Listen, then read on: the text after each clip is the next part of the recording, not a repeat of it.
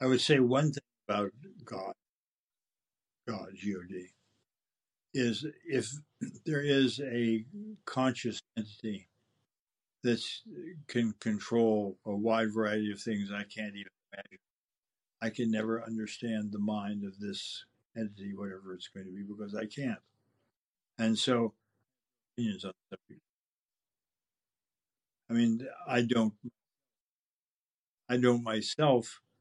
I mean, my job, after all, is to understand, to be curious about things, to try to understand them, and to try to use that understanding to the benefit of my society and my profession and people around me. And that's a different question altogether. And so, if you do, that's fine. And I don't. My problems are sufficiently inwardly related that I don't have to worry about it. So I don't. But that doesn't